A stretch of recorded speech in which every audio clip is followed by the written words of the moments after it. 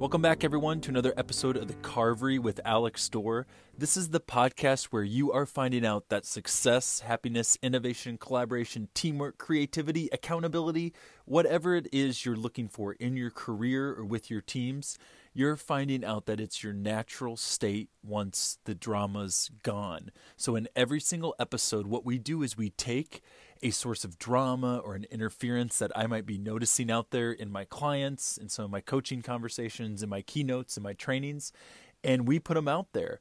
And then we look at, if that comes up, what are some tools, some techniques, some perspective shifts that can help us move beyond it and move others beyond it as well, so we can unlock the best selves that we want to bring to the table.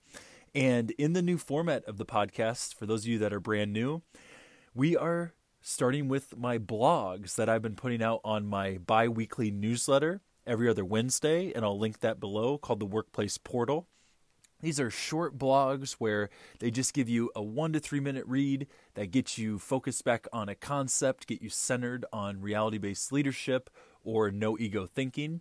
And then you can reflect on these or you can pass these on to your teams. But the whole idea with that newsletter is to keep this top of mind so we can keep being intentional in our practice as drama diffusers. And the idea behind the podcast now is to read some of those other newsletters that I've posted that have gone out already and go back to them and say, what was the inspiration behind that? What's the tool? What does this really mean? And what's the story behind this? And hopefully, for those of you that aren't readers, that don't necessarily have any more room in that inbox, you can listen to this on your own time in a little bit different experience, get to hear the blog, and then get to hear a bit more that those that are reading won't be able to have. So that's the format we're going to go into. And this blog today is called Getting Ahead of Yourself. So I'm going to read it, and then I'm going to talk about some of the background with it and maybe a tip or tool to keep in mind. So let's read Getting Ahead of Yourself. When you get ahead of yourself, you get behind in your work. They move in opposite directions. When you get ahead of yourself, you lose sight of what is right in front of you. The relationships, the opportunities, the movement that needs to happen to have a chance at arriving where you are looking ahead to. When you get ahead of yourself, you turn away from the next step on your journey, even though it is right there in the corner of your eye, smiling at you, knowing that you are avoiding it, liking that you are avoiding it. Just glance at where you think you want to be from time to time, but don't get attached to it. That life isn't moving. It's there if it is supposed to be there in the end.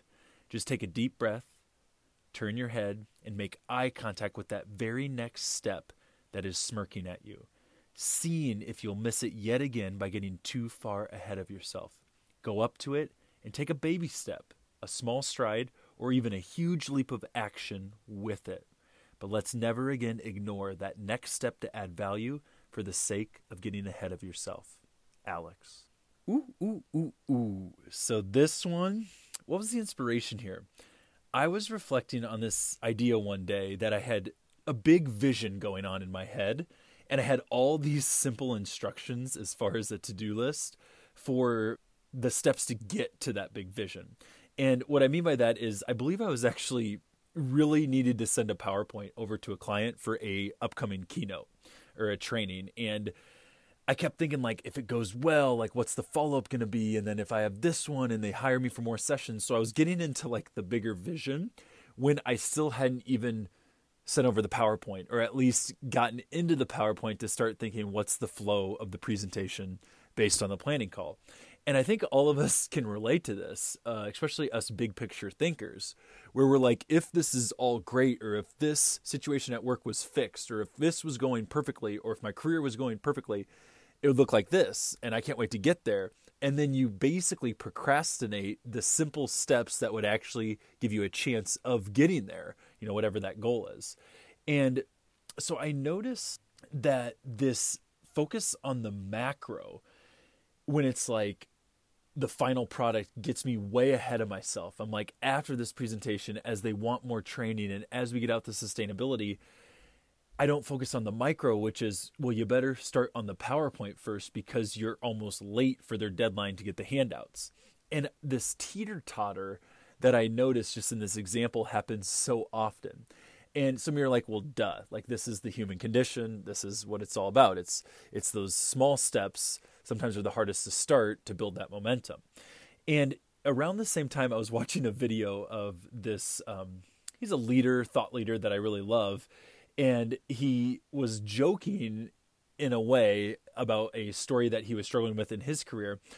And he said this quote, and it's so cheesy, but the more I sat with it, it got less cheesy and more powerful. He said, a journey of 1,000 miles starts with a single step.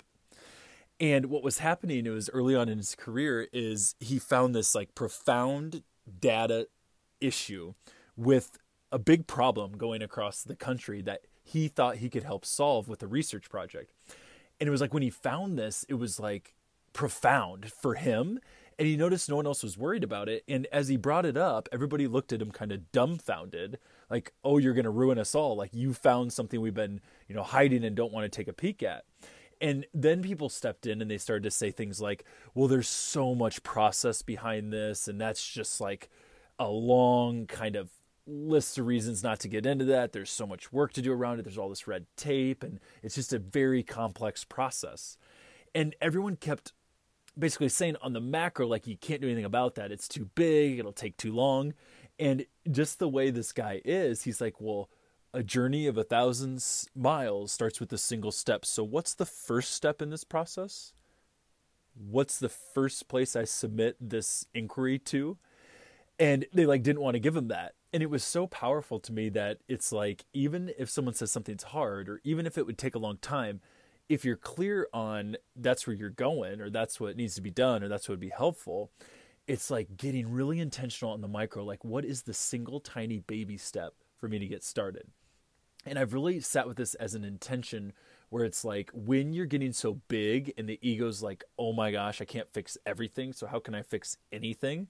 Notice that feeling where it's like, it's too complex. There's too many moving parts. We're in a matrix environment. Like, whatever comes to your mind in your work situation, in your life situation, actually, this incremental approach and getting down into the micro and not confusing the macro with the micro is what can bypass the ego and get you into self-reflection on, wait a minute, if I wasn't focused on all of it, what would great look like in the micro of it? Like, what's the first step if I was just going to take a tiny shuffle forward? And then usually when you toggle into self-reflection like that and just get still and just see what is shown to you, I call it, the simple instructions reveal themselves. It's like, just start the PowerPoint, open it up, the template out of the file, look at it. And those simple steps start to compound and give you momentum. And a lot of us know this, but it's more the intention of making sure you're not getting ahead of yourself, because I found when you get way ahead of yourself, you can be the person that has all this vision, but you do a lot of procrastination or you don't execute. And so the last part that I loved about this blog as I reread it is I added in this part that's a little bit weird, actually. It's like that next step is usually smirking at you. If I was going to label it, like, the very next step is usually super obvious on how to add value, on how to help someone, on how to move it forward. And we like avoid that. We're like, and what else do you got? Like, what else would be more impactful?